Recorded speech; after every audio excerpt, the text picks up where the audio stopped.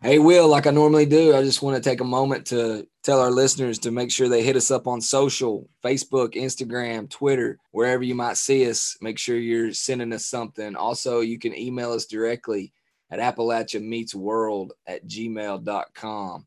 If you get a moment, shoot us a line, give us some feedback. Yeah, and wherever you listen to the podcast, make sure you subscribe to Appalachia Meets World. It just helps our podcast, but it also helps you know when we're releasing a new episode.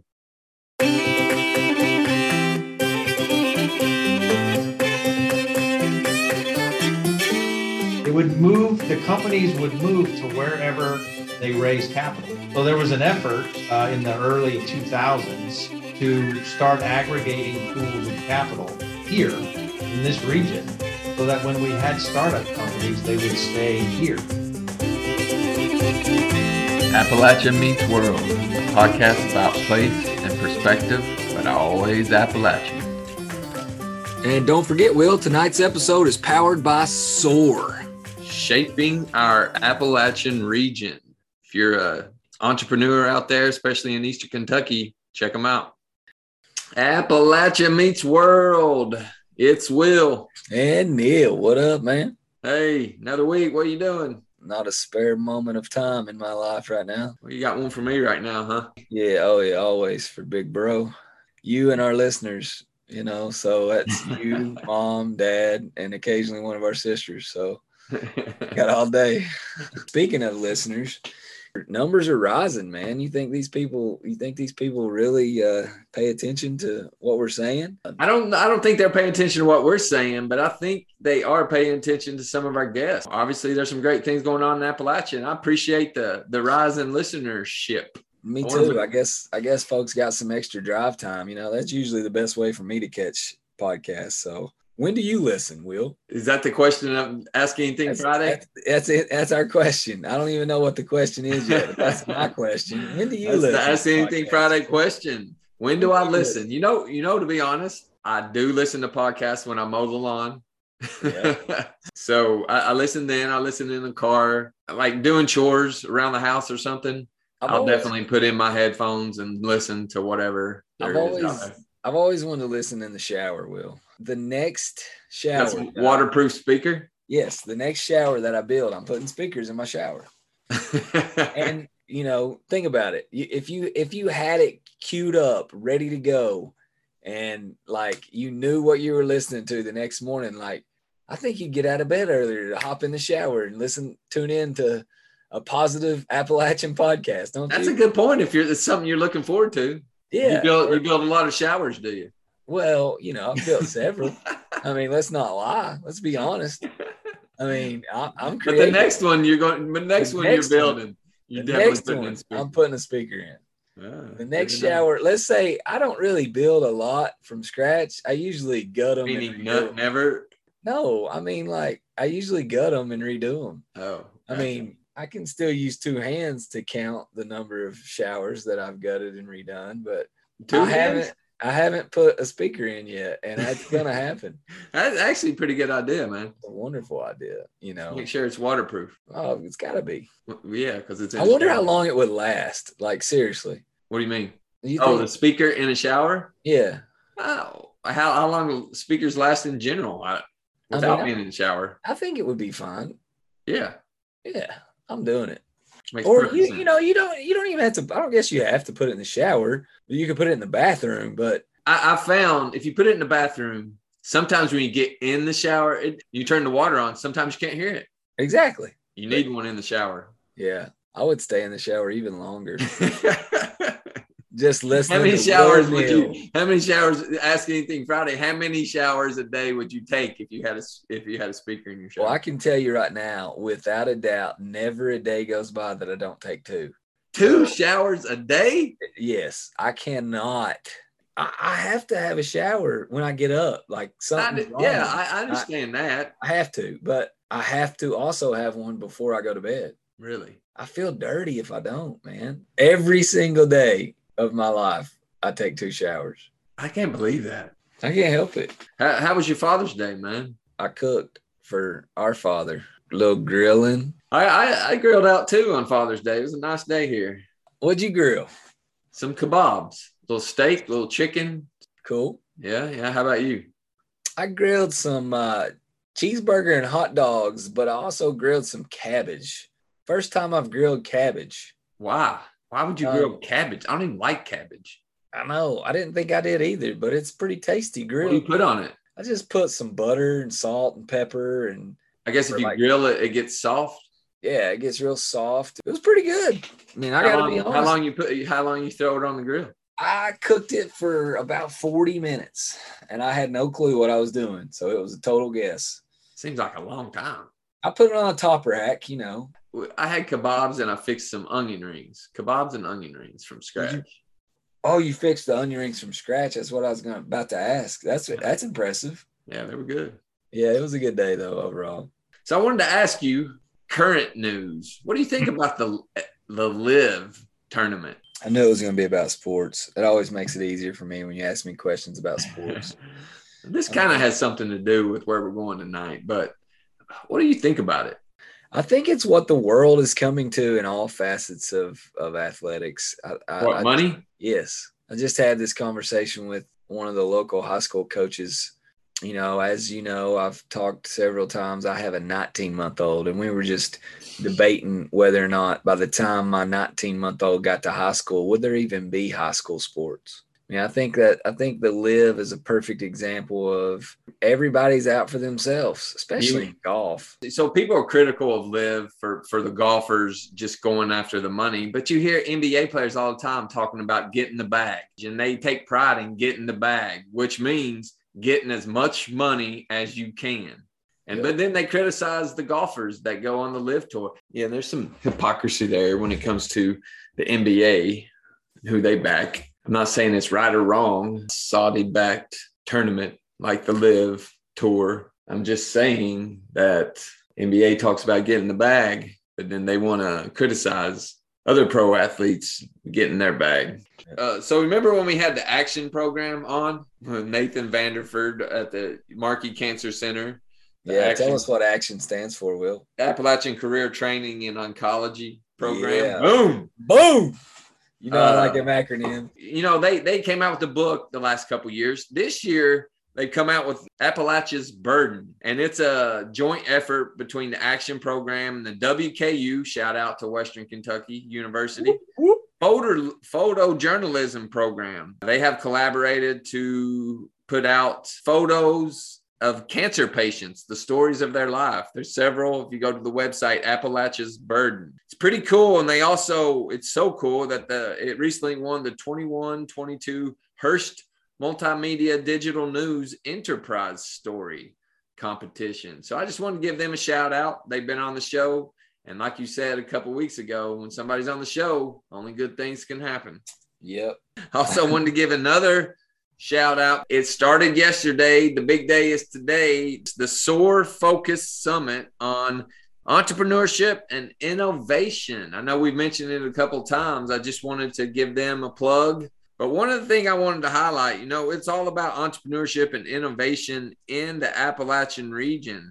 One specific panel that they have, access to capital in Eastern Kentucky. Several people on that panel, including Invest 606, the Kentucky Highlands Investment Corporation, Community Trust Bank, the Appalachian Investors Alliance, and Key Horse Capital, which is a venture capital fund. Access to capital has been an issue for a long time in Appalachia, especially in Eastern Kentucky. And I'm assuming this panel will talk about some of the opportunities, some of the things that they're doing, and future of capital in Eastern Kentucky and Appalachia. That's something that we hope to talk to our guests tonight about, funding in those rural places and the difficulties behind that. We talk about creating jobs all the time on here. Venture capital-backed companies have created a majority of the jobs over the last several decades. In fact, venture-backed companies have grown almost tenfold to that of non-venture-backed companies since 1990. So those are significant numbers, especially when it comes to growing industries. That being said, VC is not for every company. And I hope to get into that a little bit more with our guest tonight.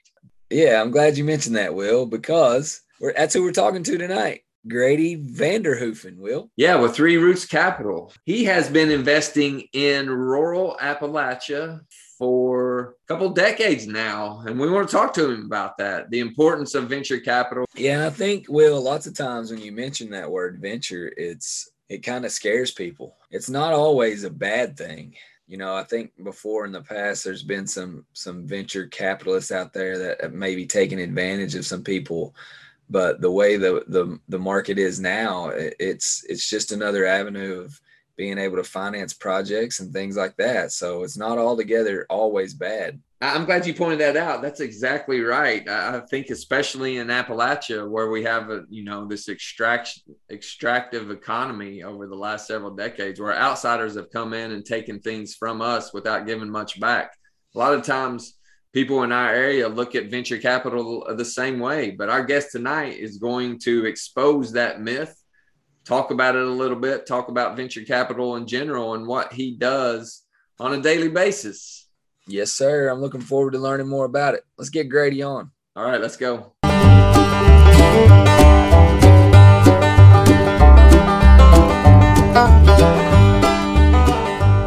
On today's episode, we have Grady Vanderhoofen. He is the founder of Three Roots Capital, Meritus Capital, the Southern Appalachian Fund, as well as the Tennessee Fund, which we will get into later on. Three Roots Capital was actually founded in June of 2016 to provide capital and advisory services for entrepreneurs, companies, and projects in low-income and rural areas of Central and Southern Appalachia.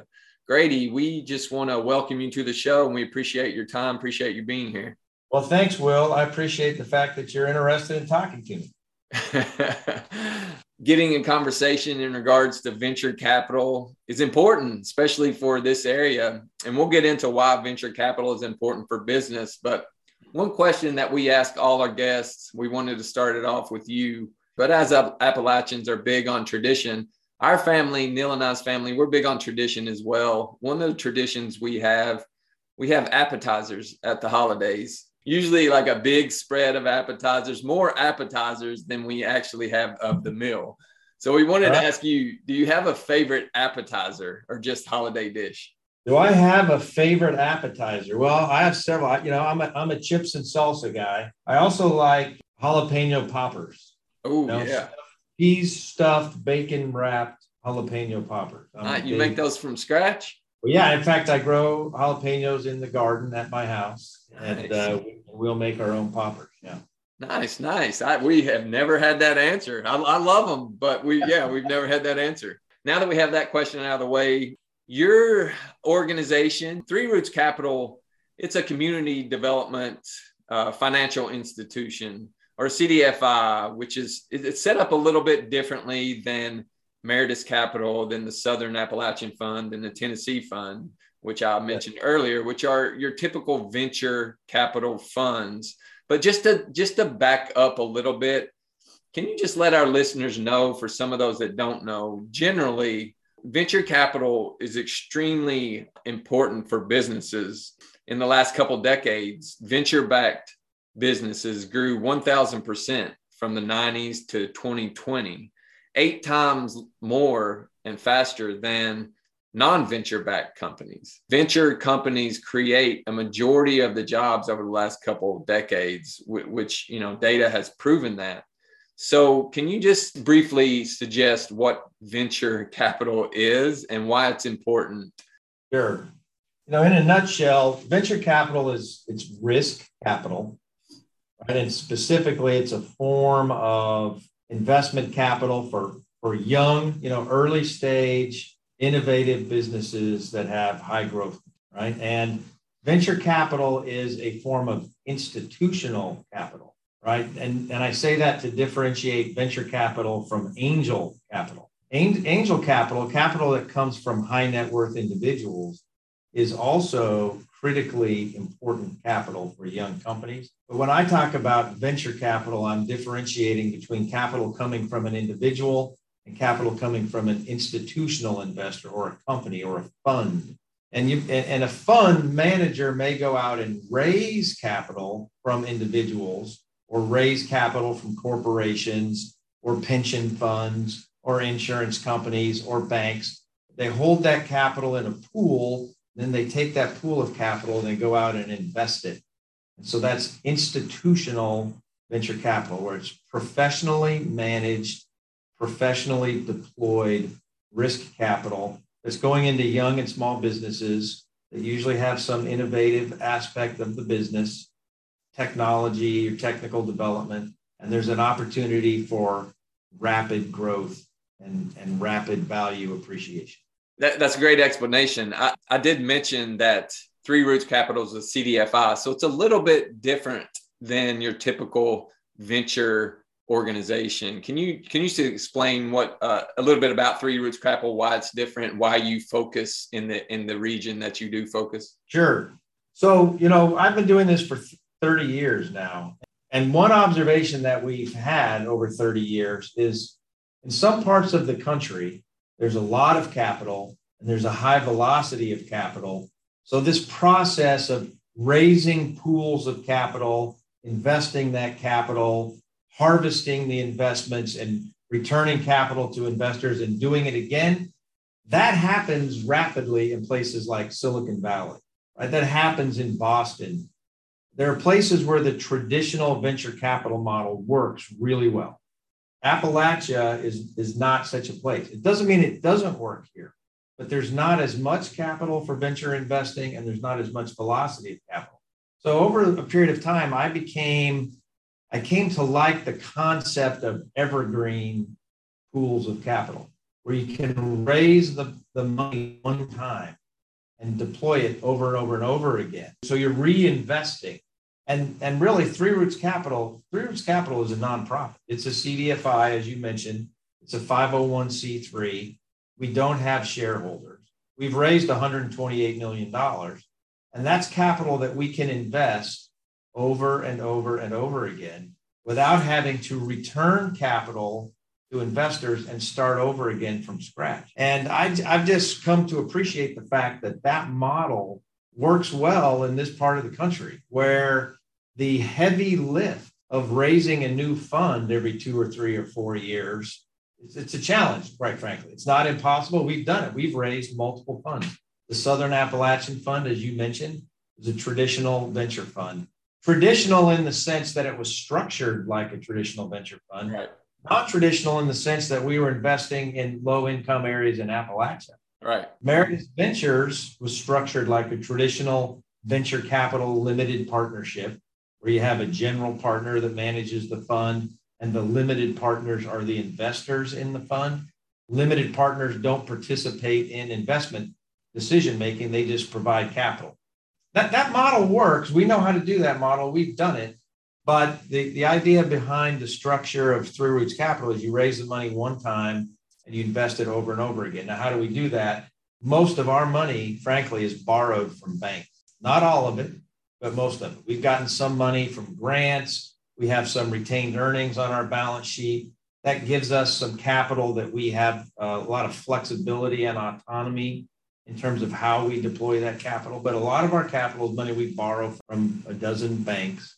They want their money back at the end of the day. But as long as they're getting the return they need on the capital that we have, they let us keep that capital. We recycle that capital. We re-lend it. We redeploy it over time. And so that's a non-traditional structure, but I think it fits this part of the country, and it allows us to spend less time raising money and more time deploying money. And you can do that because you're a nonprofit, correct? Because we're a nonprofit. That is absolutely correct. Now we have a fund called the Tennessee Fund, which is an affiliate of Three Roots Capital, and it is a for-profit fund, but it has a single nonprofit limited partner. And so contributions are made to that nonprofit limited partner, which then invests in the for-profit fund. And the fund can generate a profit, but it allows recycling of gains through this single nonprofit limited partner without having those gains taxed. So over time, that pool of capital grows based on successful investing. and the capital can be redeployed. Now, we do fundraising for the Tennessee Fund on an ongoing basis, but it's fundraising in a different sense because it's funded via tax-deductible contributions to a nonprofit. And so people have to understand, what we're doing with that capital and how we're deploying that capital. And I think it's important to let the listeners know that having these multiple funds, obviously on the East Coast, on the West Coast, you see a large number of funds. You don't see as much in Appalachia, obviously, but having these funds is important because if the money is local, the businesses typically will also stay where the money is. Well, that's a great point. And that's actually how that's how I came to be in the finance business. My background is actually mechanical engineering. I have 2 degrees in mechanical engineering.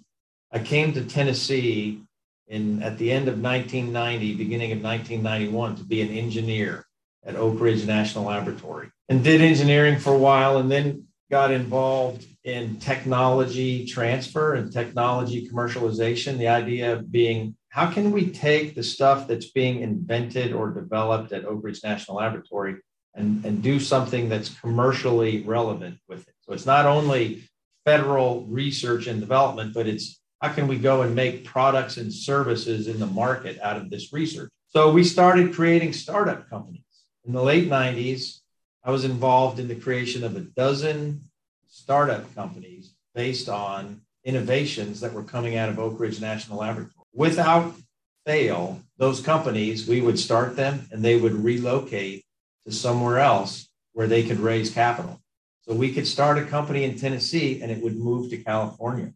Or we would start a company in Tennessee, it would move to Austin, Texas, or it would move to Boston, or it would move to New York, or it would move, the companies would move to wherever they raise capital. So there was an effort in the early 2000s to start aggregating pools of capital here in this region so that when we had startup companies, they would stay here. So, I think of a business as a 3-legged stool. You have a product, you have a management team, and you have capital. And the product might be based on technology that comes out of Oak Ridge National Laboratory or a university. But you have a product or service, you have capital, and you have a management team. If you're missing any one of those legs of the stool won't stand up. So you can have great ideas, you can have great people. If you don't have any capital, the business isn't going to go. If you had unlimited capital and you had great ideas, but you didn't have any entrepreneurs to run the company, it's not going to go. And what we found is the leg that we were most missing in this region was capital. So we said, hey, let's try to aggregate some capital and capitalize on these innovations that are taking place in this region so the companies will stop moving out of it. You mentioned Meritus. You started that in 2006, I think, with a few partners. It was the first rural business investment company, which was registered by USDA. You also, as I mentioned, started the Southern Appalachian Fund. Between those two, I read somewhere that you raised approximately $53 million, invested in 16 companies, up to $300 million return on that investment, which is incredible for the Appalachian area. I just wanted to ask you, and with Three Roots Capital now and the Tennessee Fund, what type of businesses do you look for? What type of investments do you make for the Appalachian region? Obviously, all regions are different. Businesses aren't going to be the same everywhere. Innovation and growth businesses aren't going to look alike. Entrepreneurship is not going to look alike everywhere. So just what do you look for when you look for investments in this region? Yeah, well, first and foremost, it's important that we are geographically focused. So, some investors and some traditional investors, they say, hey, we're software as a service investor, or hey, we're artificial intelligence. Your thesis is more geographical.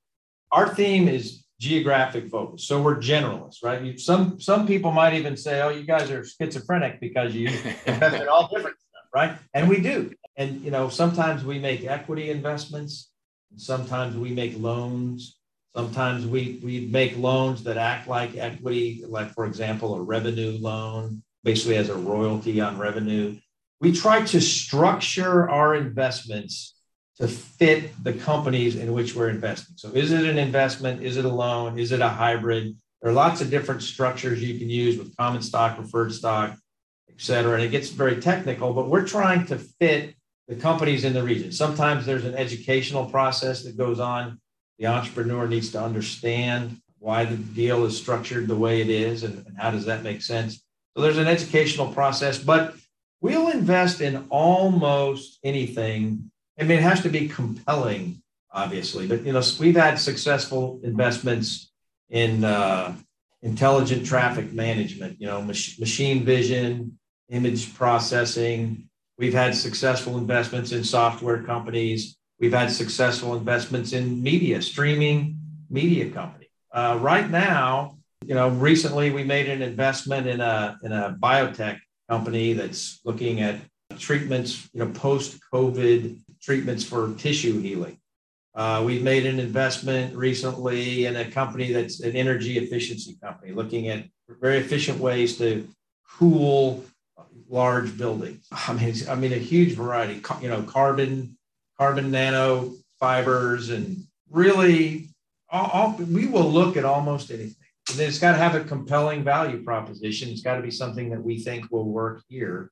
That suggests that there is deal flow within the Appalachian region. Venture organizations on the East Coast, the West Coast, they don't often look in Middle America. They don't often look in Appalachia. Why do you think that is, one? And then what are some of the challenges to venture capital within Appalachia? Yeah, it's a great point. I think one of the things we've said over the years, there are world-class sources of technology and innovation and world-class entrepreneurs in this part of the country. There are people that are incredibly capable, intelligent, hardworking, absolutely can make a business go. There are generators of technology that are unequaled in the world. The fastest computer in the world is 20 minutes from my office, right? 20 minutes from where I'm sitting right now. It's a great point. So you're like, wow, that's incredible. So why is there not, why is this the flyover part of the country? There's a lot of capital, as you know, concentrated on the coasts, and there's a lot of time required to fly from the West Coast to East Tennessee or Southeastern Kentucky or West Virginia, or to fly from New York or to fly from Boston. There's travel time. I believe one of the issues is it's just less efficient in terms of time invested by the investor, right? So investors that don't live here are less likely to invest here because they're not here.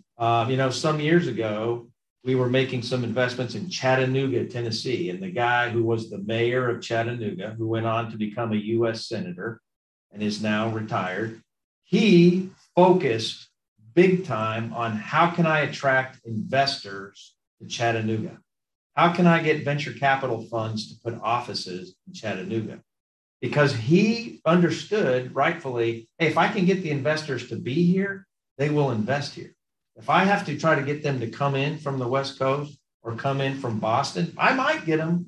They might come, but they may not. I'm invested. We have an investment in a company, a wireless company in Greenville, South Carolina.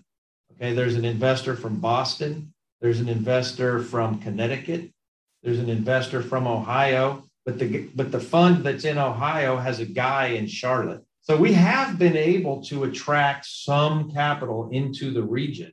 But you know what? It's because there were some local investors. Yeah. The guys who were out of town said, oh, there's somebody local there to sort of keep an eye on this thing. They were more comfortable. That's a really good point. Our region, the Appalachia region in general, has historically, it's historically been exploited in regards to our natural resources from outside investors who will come in, buy large swaths of land. Do you think that's a challenge for people in our region, just the skepticism around outside resources, venture capital specifically? But what do you think about that point? I think it's possible. I do believe it's possible that is an issue in some circles, in some corners.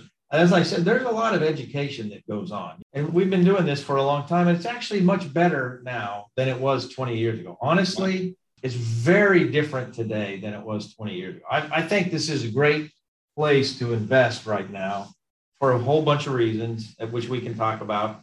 But there's still an educational process that goes on. You have to explain to an entrepreneur how you're going to invest X amount of dollars and you're going to buy a piece of the company. And then at some point in the future, we're going to sell this company. It's going to get bigger and more valuable, and it's going to grow. And then at some point in the future, we're going to sell the company, and that's how we're going to get paid. It is very much a relationship business. The entrepreneur has to trust the investor, and the investor has to trust the entrepreneur. People think, oh, this is a transaction. It's actually a relationship built around a transaction. You make an investment. Everything prior to making that investment is like dating. Right? And then you make the investment, and it is you just got married. Exactly. You better trust each other, and you better like each other, and you better be able to get along for some number of years, or it's, people aren't going to be happy. Yeah, that's such a good point. VC is not for everyone, right? It's not for every company. In fact, it's for a small minority of companies. Many, many people start and build very successful companies and don't raise money from an outside investor, let alone a venture capitalist. Venture capital is the right financing source for a tiny minority of companies. Generally a company that has the potential to grow very fast, become very valuable, and everybody understands that the way you get your money out is you sell the company. If it's something they want to buy and own for decades, and they want to transfer it to their children and their children's children, that might become a wildly successful, valuable business, but it's not really going to fit the venture capital model, which says at some point we have to sell that. Now, with that said, we made an investment in a company up in Covington, Kentucky some years ago. That company's still in business. It has 350 employees today, and it's a fantastically successful business. When we invested, it had about 10 employees, and the company wasn't sold. What we did was we sold our stake in the company back to the founder. Once the company had grown to the point it had value and it was making money, we were able to sell our ownership back to the founder. So that company was, and it's an ESOP now, it's an employee-owned business, very successful business, but we had to make money, right? We had to sell our ownership. We had to make money. We had to return capital to our investors. I love that idea. I think ESOPs are so important. And you see a lot of times VC funds get in, the board wants that company to grow really, really quickly, really fast, so fast that sometimes that company is just not as successful as it should have been. And you see that all the time with VC funds. You do, because the pure economic motivation, right? I'm a capitalist, right? I invest to make money, right? You have to be a capitalist to be in this business, but sometimes the economic motivations so overwhelm all of the other considerations that companies do things that might make sense in the short term, but don't make as much sense long term. If you're taking a long-term perspective and you say, well, would we do this if we were thinking about what it's going to be like 5 or 10 years from now? So we try to do that. I mean, we try to take a long-term perspective because it is different investing here. But that may be another factor that affects how much capital flows in here from the coast. It could be, hey, it takes a little while to get here and it takes a little while to get back, and I don't have an office there. But it could also be when it's time to sell, how quickly can I sell? Who am I going to sell to? How am I going to get my money back out?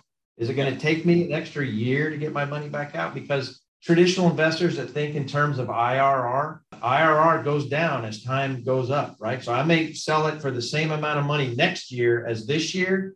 Well, I made the same amount of money, but my internal rate of return is lower. And professional investors who think that way may think, I don't know if I want to get my money into a company in Western North Carolina, because who am I going to sell it to when it's time to sell and I need to get my money back? Like you alluded to earlier, that education piece is really important, especially in our region. Not necessarily shift gears, but just to change the focus a little bit. In the venture capital industry, there's been this focus on DE&I, or diversity, equity, and inclusion. And when you hear that, a lot of times this focus has been on women, minority-owned businesses, but also bringing women and minorities into the venture capital game, for lack of a better word, as fundraisers, as part of organizations.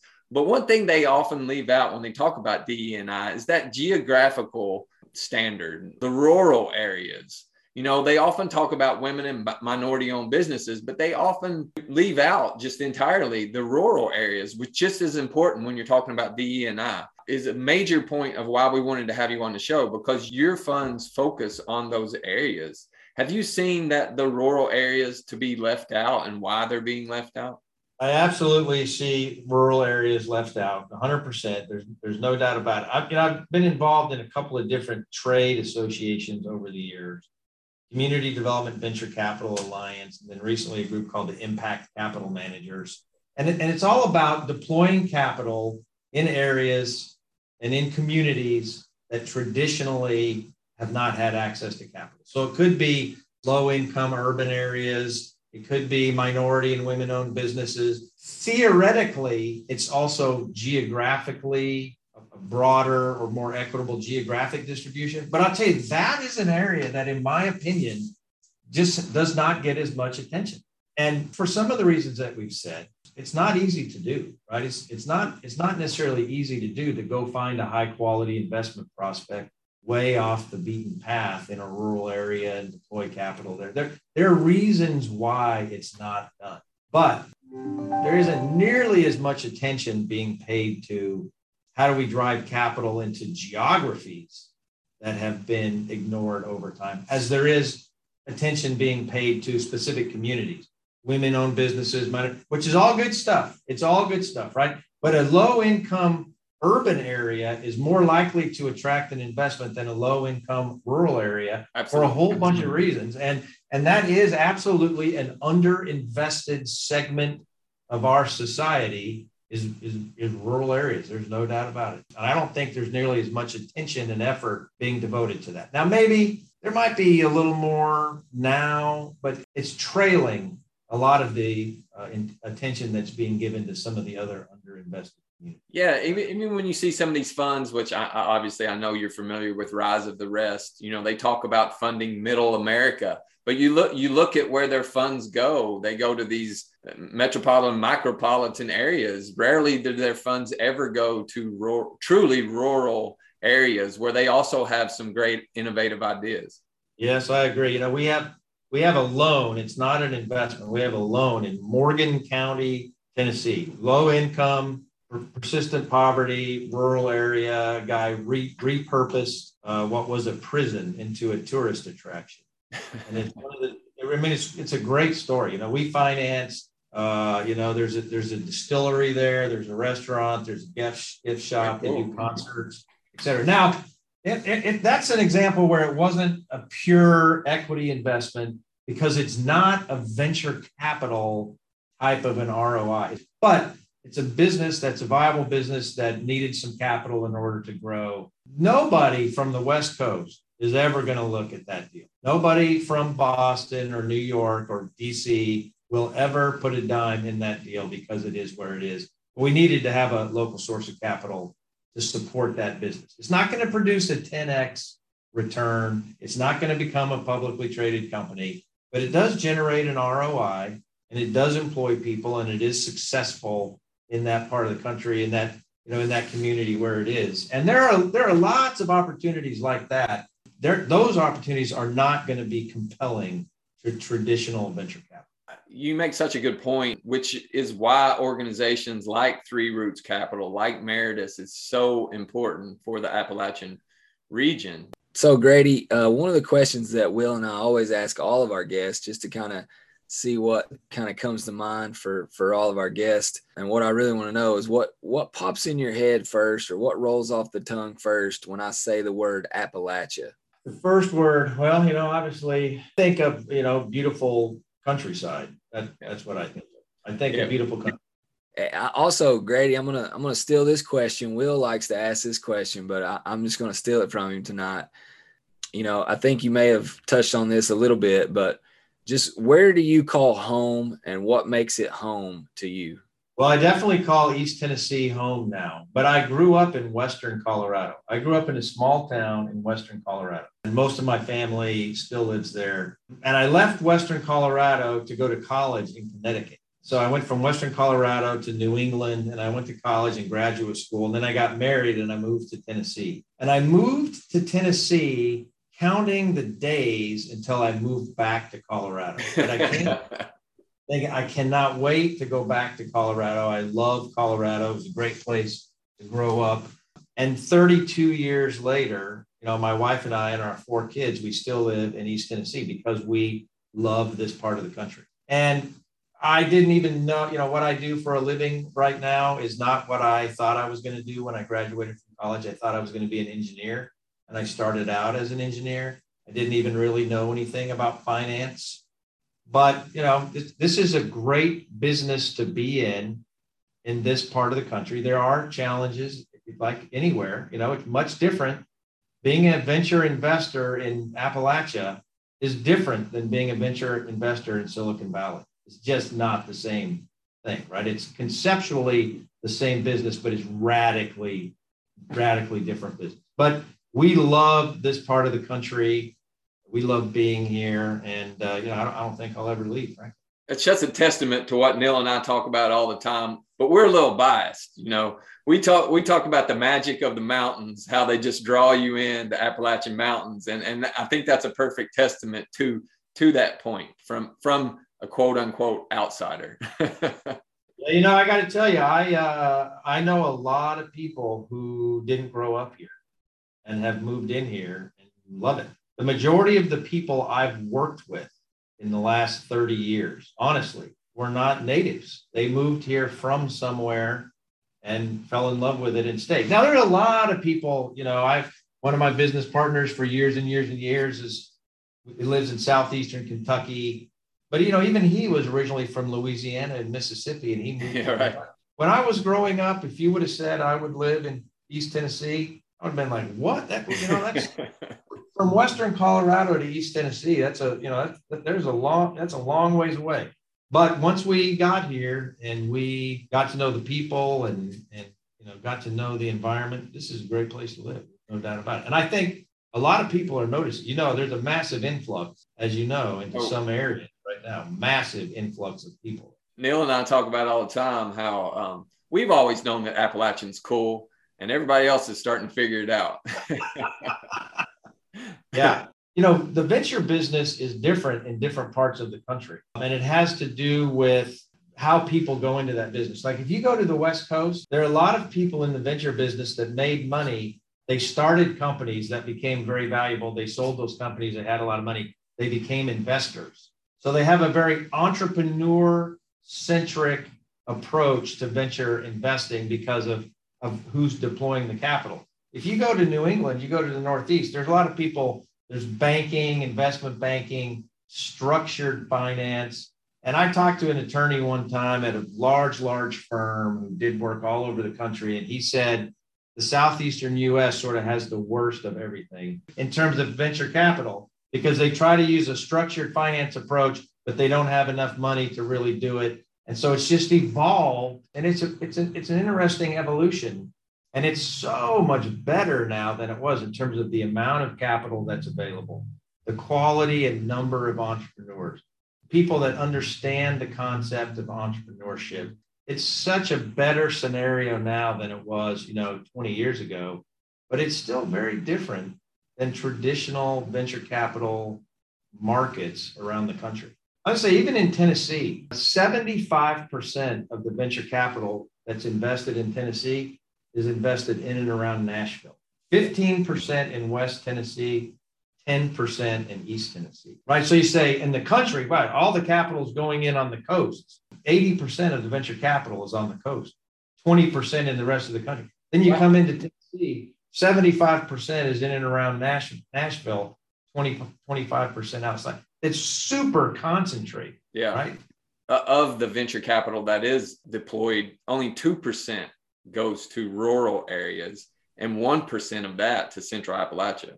Yep, I totally believe. In fact, we just wrote something recently as part of a grant application, actually trying to do some things to aggregate more capital. And we looked at a lot of data, and the numbers you just said are entirely consistent with the data we looked at. Almost uncountable amount of capital that flows into rural Appalachia in comparison to the total amount of venture capital that's being invested.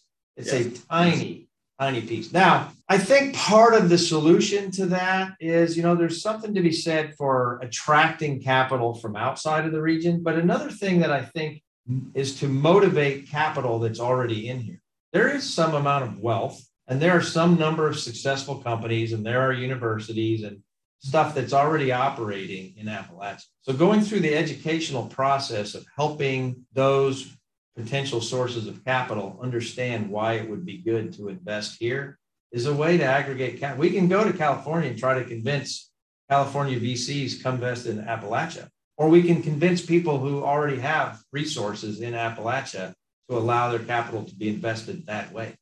And I think that's probably going to be the more successful approach. We have attracted capital. Our fund, Meritus Venture, 95% of the money came from outside of Appalachia. Okay. Wow. But guess what that means? It means when you make investments and they're successful and you return capital to investors, it all flows back out of Appalachia. Exactly. The 95% that came in, you have successful investment, you distribute capital, it goes back to where it came from. So if we want to have a self-perpetuating access to capital operation in Appalachia, we have to raise capital in Appalachia, deploy the capital in Appalachia, and then have successful exits and get that flywheel going in Appalachia. I think this conversation has definitely gone full circle, which again points out why your organization is so important. And how can our listeners get in touch with Three Roots Capital? How can they get in touch with Grady if they would like to, if they're an entrepreneur or a business, innovative business out there? Well, threerootscapital.org, www.threerootscapital.org. We have biz dev folks. We have lots of information on our website, and we are always looking for deals, whether it's a loan or an equity investment. The center of the target for us is East Tennessee. But if you go out one ring from there, it's all of central and southern Appalachia. And we make loans, we make investments, we do hybrid things. We have enough experience and knowledge that we know how to structure the investment to fit the company and the needs of the company. And, we have, I told you, I think I said, we've raised, Three Roots Capital, we've raised $128 million. And about half of that is what we call dry powder right now, looking for deals. We're looking for deals. Nice. And when you say Southern Appalachia, you're including Georgia and Northern Alabama? Northern Georgia, Northeastern Mississippi, Northern Alabama, Western North Carolina, the upstate part of South Carolina, Eastern Kentucky, Southwest Virginia. Really sort of the southeastern part of Ohio. We would look at deals there. We've looked at stuff in southern West Virginia. So central and southern Appalachia. That's tremendous. And we definitely commend you for the work that you do, the work that you're doing, the work that you will continue to do. And we thank you. And I want to also thank you for being on the show today to give us that brief history of VC, but also of what your organization is doing and why it's doing it. Well, Will, I got to tell you, I really appreciate the fact that you were interested in talking to us, and I was happy to participate.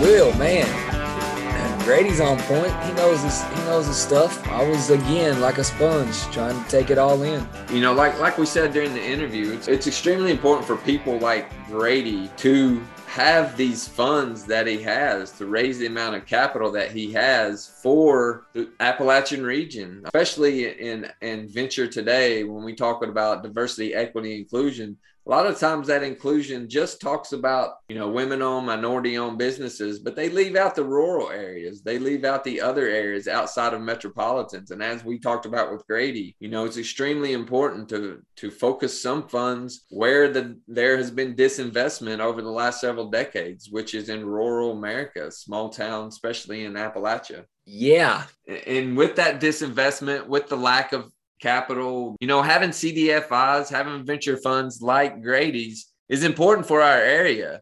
The real important thing is to get more people involved in the venture capital space. So if we have more people in the venture capital space throughout Appalachia, there's more opportunity for business to get funded, but there's also more opportunity for those businesses to stay in Appalachia. So, Will, do you have an app biz for us to highlight this week? I do, Neil. We mentioned them very briefly in the intro, the Appalachian Investors Alliance. They claim to apply a new set of best practices for venture funding in the heartland of Appalachia. They are a network of key investors. I just wanted to give them a shout out because they're doing some work quietly throughout the region, investing in businesses, investing in entrepreneurs, and trying to drive the economy throughout the region. North Mississippi Innovation Fund, the High Country Impact Fund, the Alleghenies Angel Fund, Sheltowee Medical Device Fund, the Southern Tier New York Angel Fund, and the One Focus Fund. They also partner with a few funds outside of Appalachia. They have a lot of other partners in regards to innovation, in regards to entrepreneurship, to help build the entrepreneur ecosystem. And I just want to give them a shout out and say, you can check them out. It's the AppalachiaInvestors.org. Yep. I thought Grady made some excellent points during our discussion, but one of the points that, we really want to kind of continue to focus on is the lack of investment, especially in rural areas.